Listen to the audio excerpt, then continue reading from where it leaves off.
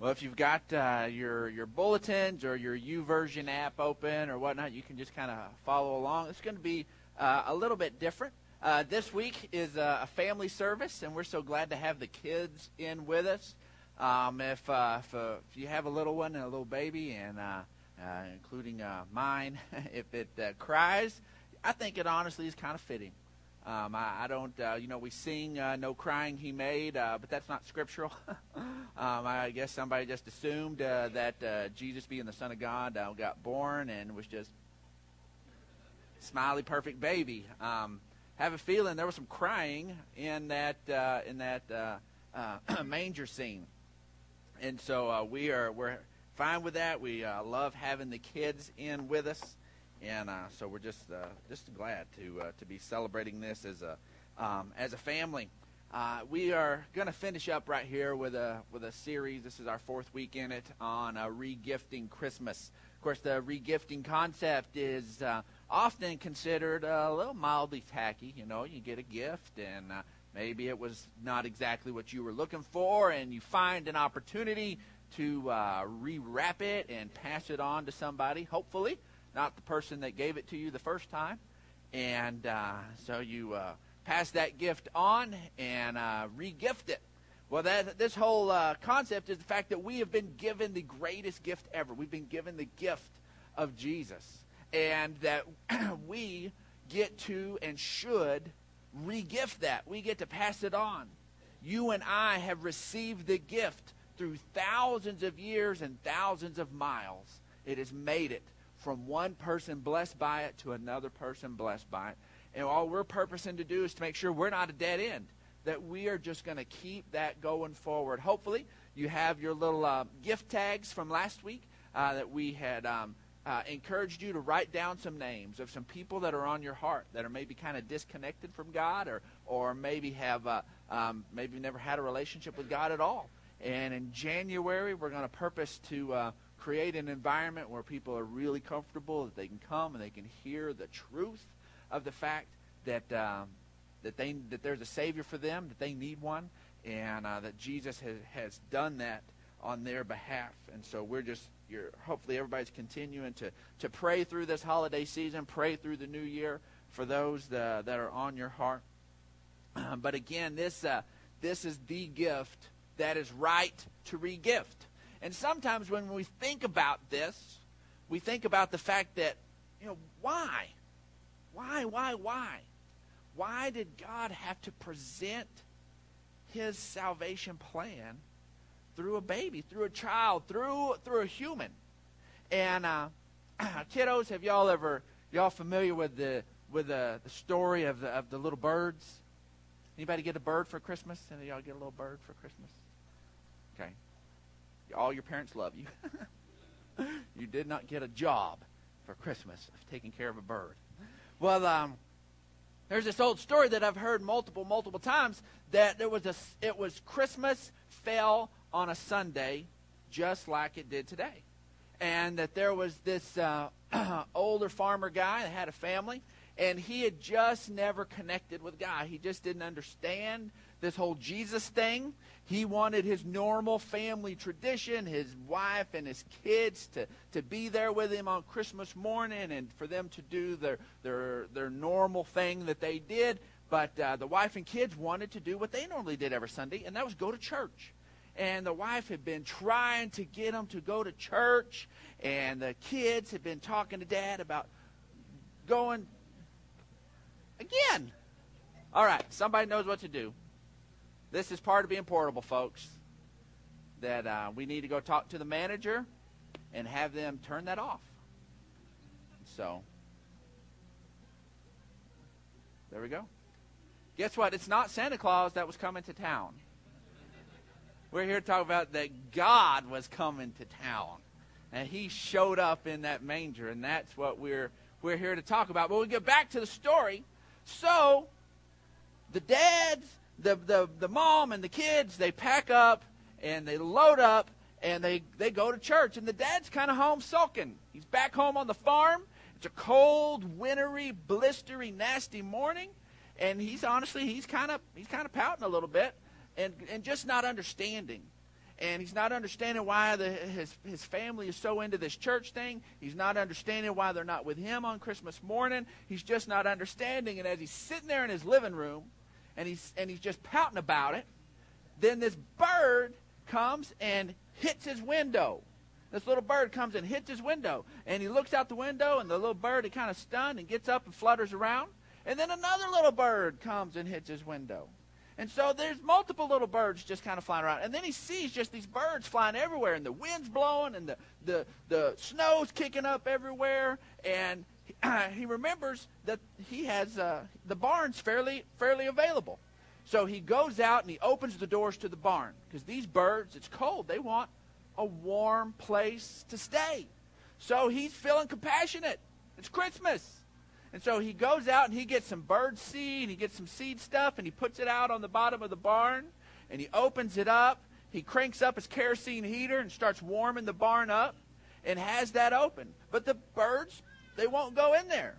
So then the birds are all kind of in the snow, and they're huddled around, and he's feeling bad for these birds. Thank y'all for doing that, managers, if you're listening.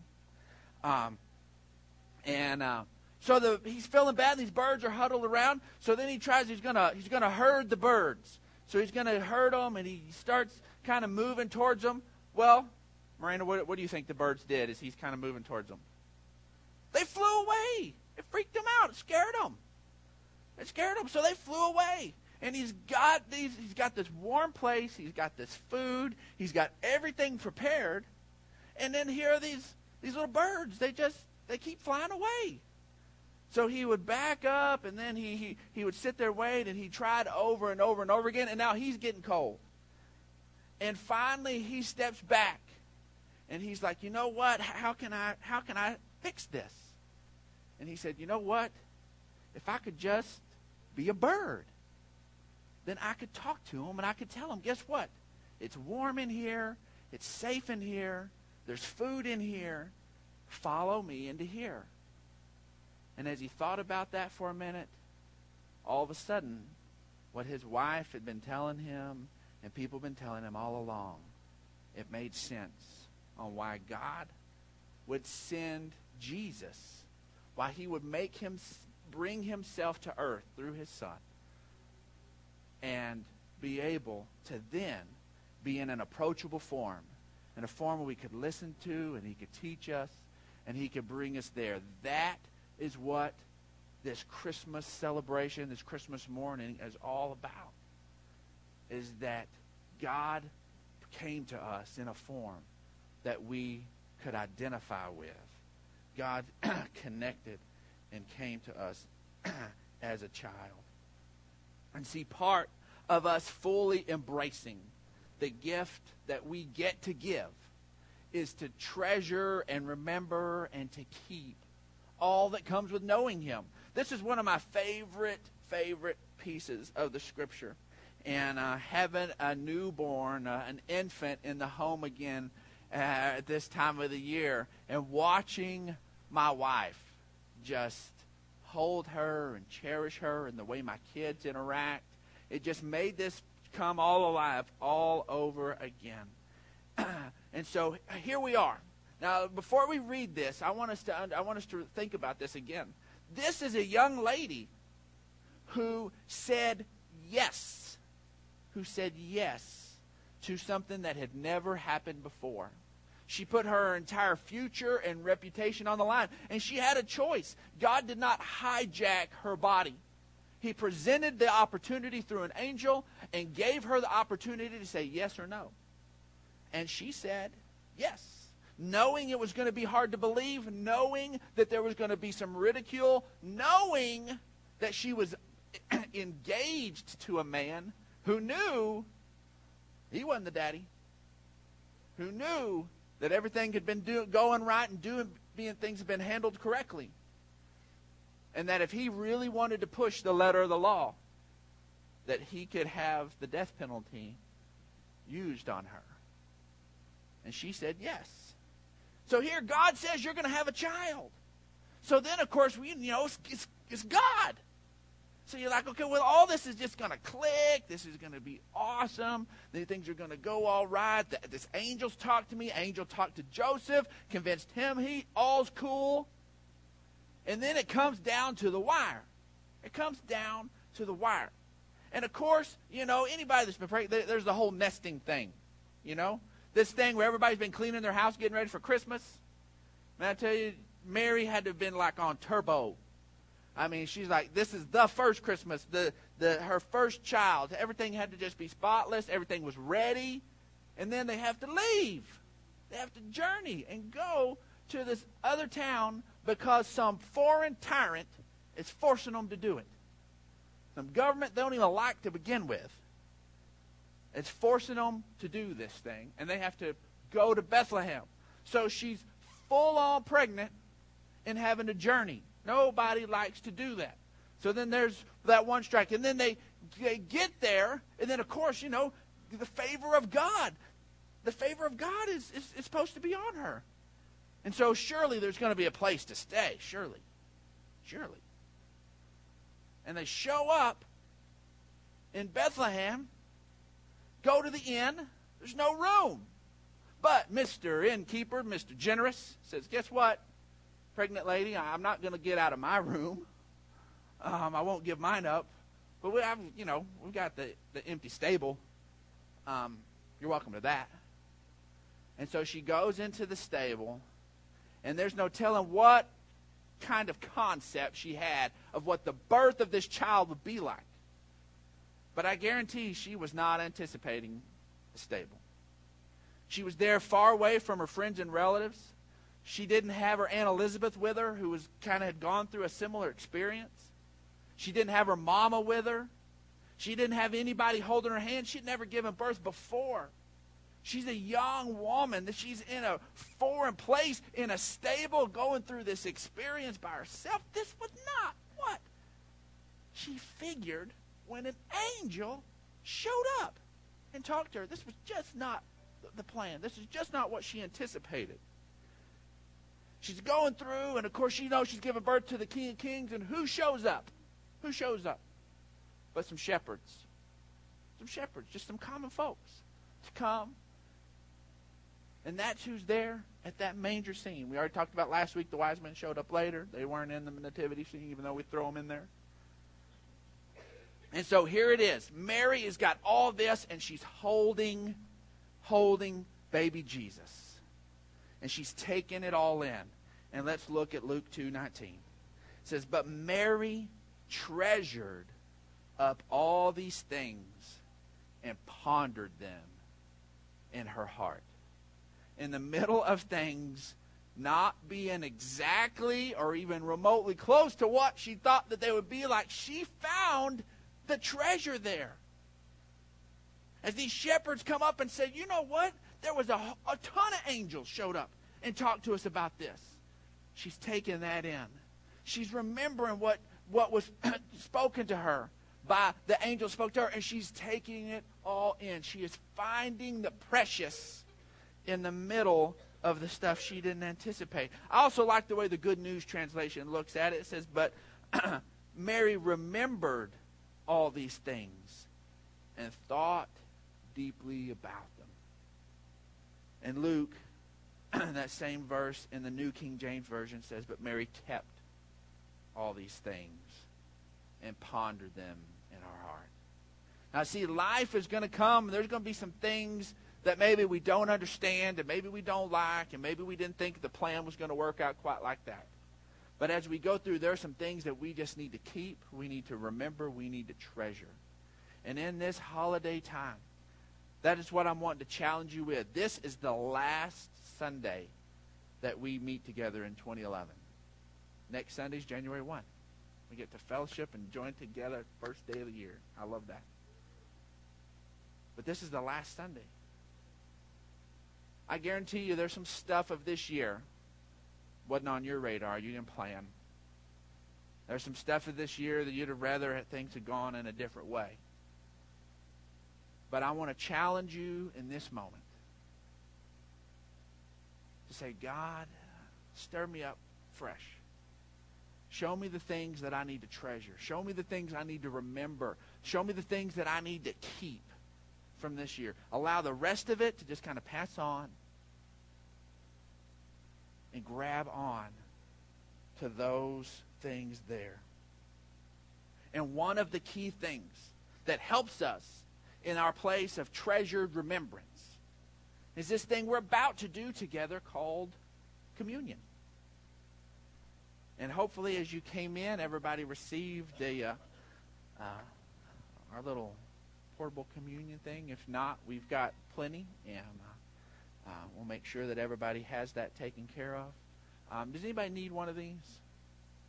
Does anybody need one? All right. We've got some. Keenan, will you help out with this, buddy? Rooster. Okay.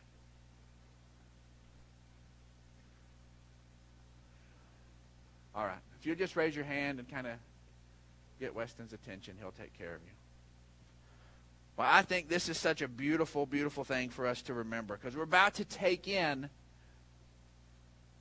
the first element, the bread. And let's look just scripturally at some things that have to do with this bread.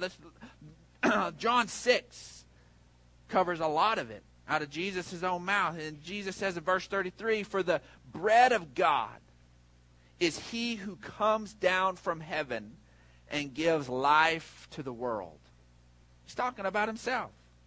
In verse 41, he says, all this, the Jews began to grumble about him because he said, "I am the bread that came down from heaven." In verse 48, he says, "I'm the bread of life." You think he's kind of making sure we get this? It's been repeated multiple times here. Now let's look at verses 50 through 51. It says, "But he is the bread that comes down from heaven, which a man may eat and not die. I am the living bread that came down from heaven. If anyone eats of this bread, he will live forever. This bread is my flesh."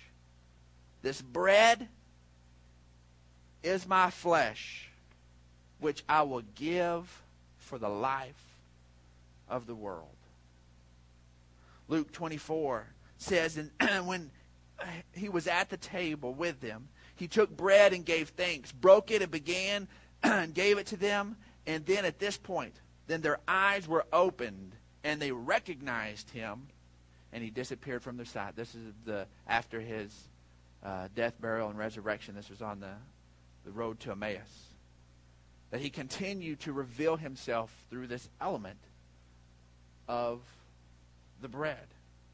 Now, I'm really praying that this morning, that this is a significant time for you in communion. And I'm praying that God reveals something special to your heart. I had heard this story, of course, in Mexico. They have the Yucatan Peninsula. And there was the story about this tour guide. Now, I don't know how true this is, but it works for our purposes this morning. But that a tourist was asking this tour guide, "What does Yucatan mean?" Doesn't sound like a normal Spanish, word. And he says, well, it's not Spanish. It's from from the Mayan dialect. And when the Spanish people showed up, and that they were asking the native Mayan people, what is this land called? And they responded, Yucatan. And so they named it Yucatan. But supposedly in Mayan, Yucatan means, I don't know what you're saying. Because they asked in Spanish, and the Mayans couldn't speak that. They said, what is this called? I don't know what you're saying. Oh, hey, weird now, and I don't know what you're saying. Welcome to I don't know what you're saying. And so when you don't understand, when you're missing the true understanding of what it is, you're not going to get the fullness of it. So what I want us to understand here before we get into communion, we want to make sure we're not crossing languages here. We're not missing anything. And when we look at where Jesus was brought, obviously his parents weren't from Bethlehem. They had to travel to Bethlehem. It had been prophesied, so it was a fulfillment of prophecy, that the Messiah would come out of Bethlehem and be born in Bethlehem. But what on earth does Bethlehem mean? And if I was to just ask you that, you might tell me, I don't know what you're saying. Well, Bethlehem literally, this isn't figuratively, in the Hebrew language, and I have my brother-in-law who can back me up on this, who teaches Hebrew, and that Bethlehem literally means house of bread. Bethlehem, house of bread. So here, where our bread that was going to give us life, where we are about to partake in remembrance, in this emblem that reminds us of Christ's body, of Christ living and dying and resurrected again, that he was born in a place called House of Bread. Now, what I didn't find out till recently, that a very similar dialect, there's the Aramaic and there's the Arabic and Hebrew, all have a common origin, or all Semitic languages. And the Arabic version of Bethlehem, they change a vowel, and it's Bet Lam, and that literally means house of flesh. So here, depending on the language that was going on, because a lot of the New Testament was written in Aramaic, and so, which is that third language, that depended on what language is it, that no matter which way you looked at it, this incredible significance of where Jesus was born. House of bread. House of flesh. We are now going to be taking in together in just a moment, this bread representing the flesh that was presented on our part. I also love, and it's just amazing to me, folks, that the God of creation was laid in a makeshift crib, and that makeshift crib was a manger, was a feed trough for animals. Well, here we are in Luke chapter 2, and as we move on down through Luke, we run into Jesus telling us the parable of the prodigal son. And the pivot point in that story, the change-up spot in the story of the prodigal son, it's when this prodigal has turned his back on daddy. He's gone away. He's living on his own, thinking he can handle everything. And he gets to this place where he's a hired man, and he is slopping hogs. He is feeding pigs. And when he gets to the place that he desires to eat what's offered to the animals, what's presented in the lowliest of low, is when his heartbeat takes a shift. He says, wait a second. My daddy's servants live better than this. And he decides that he's going to turn back to Papa John. You know what? You don't get much lower in life. I don't care what spectrum of the world, what place, whether it's Park Avenue or some back remote place in a jungle or a desert or wherever it may be. Desiring to eat from that spot is as low as you can get. I love it that God presented his son in that place as saying, you know what? At your lowest of low, you can turn to me there. So here this morning, I want us to just take that in. That God just loves us so incredibly much. I want you to just peel this little cellophane back. And we're going to take communion together in celebrating the Savior. If you'll peel the foil back, the pink foil, and it'll reveal the juice.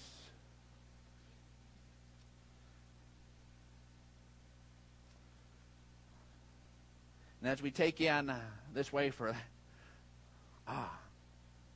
let's remember that God loved us so much that he sent his son. A physical, flesh and blood son.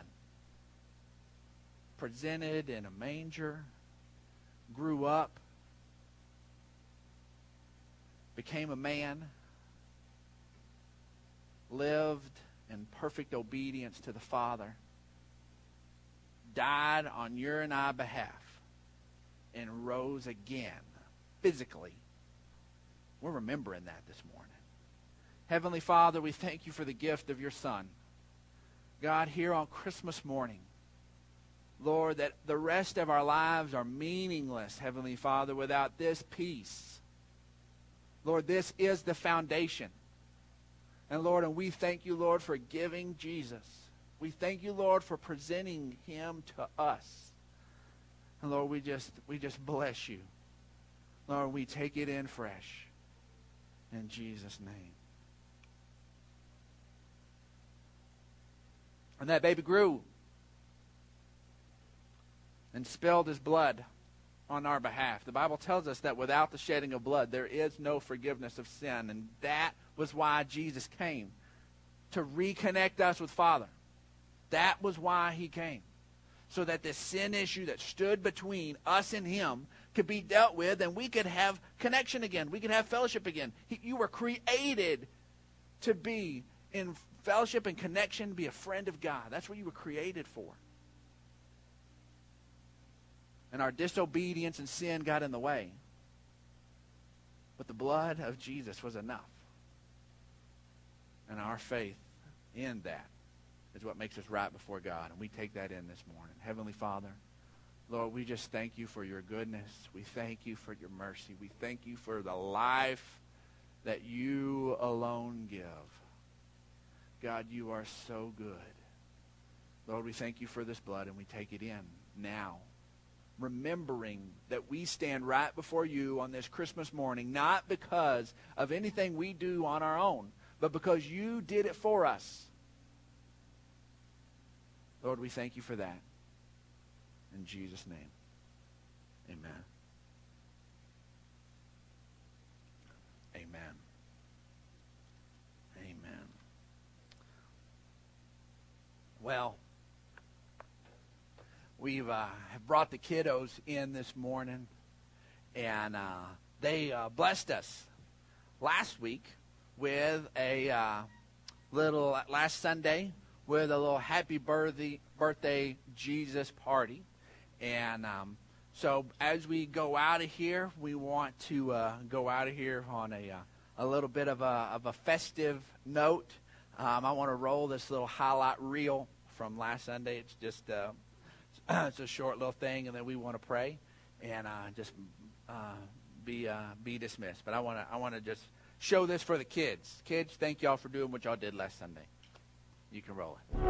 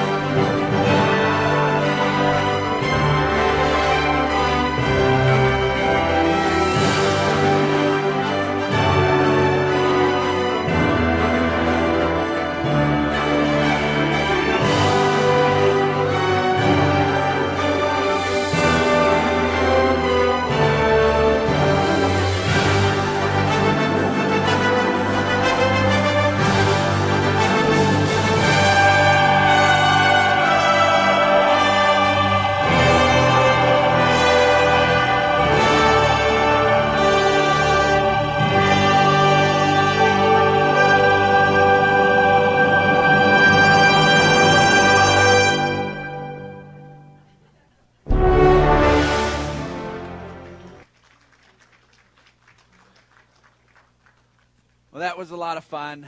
We appreciate the kids that were able to be a part of that, and children are a big deal here. I just ask that we just stand up, and we're just going to go out of here. I just want to pray a special blessing over everybody, and we're just going to go ahead and be dismissed. Heavenly Father, God, I just thank you for your goodness. Lord, we thank you for sending Jesus to us, Lord, that you stepped in and you changed everything.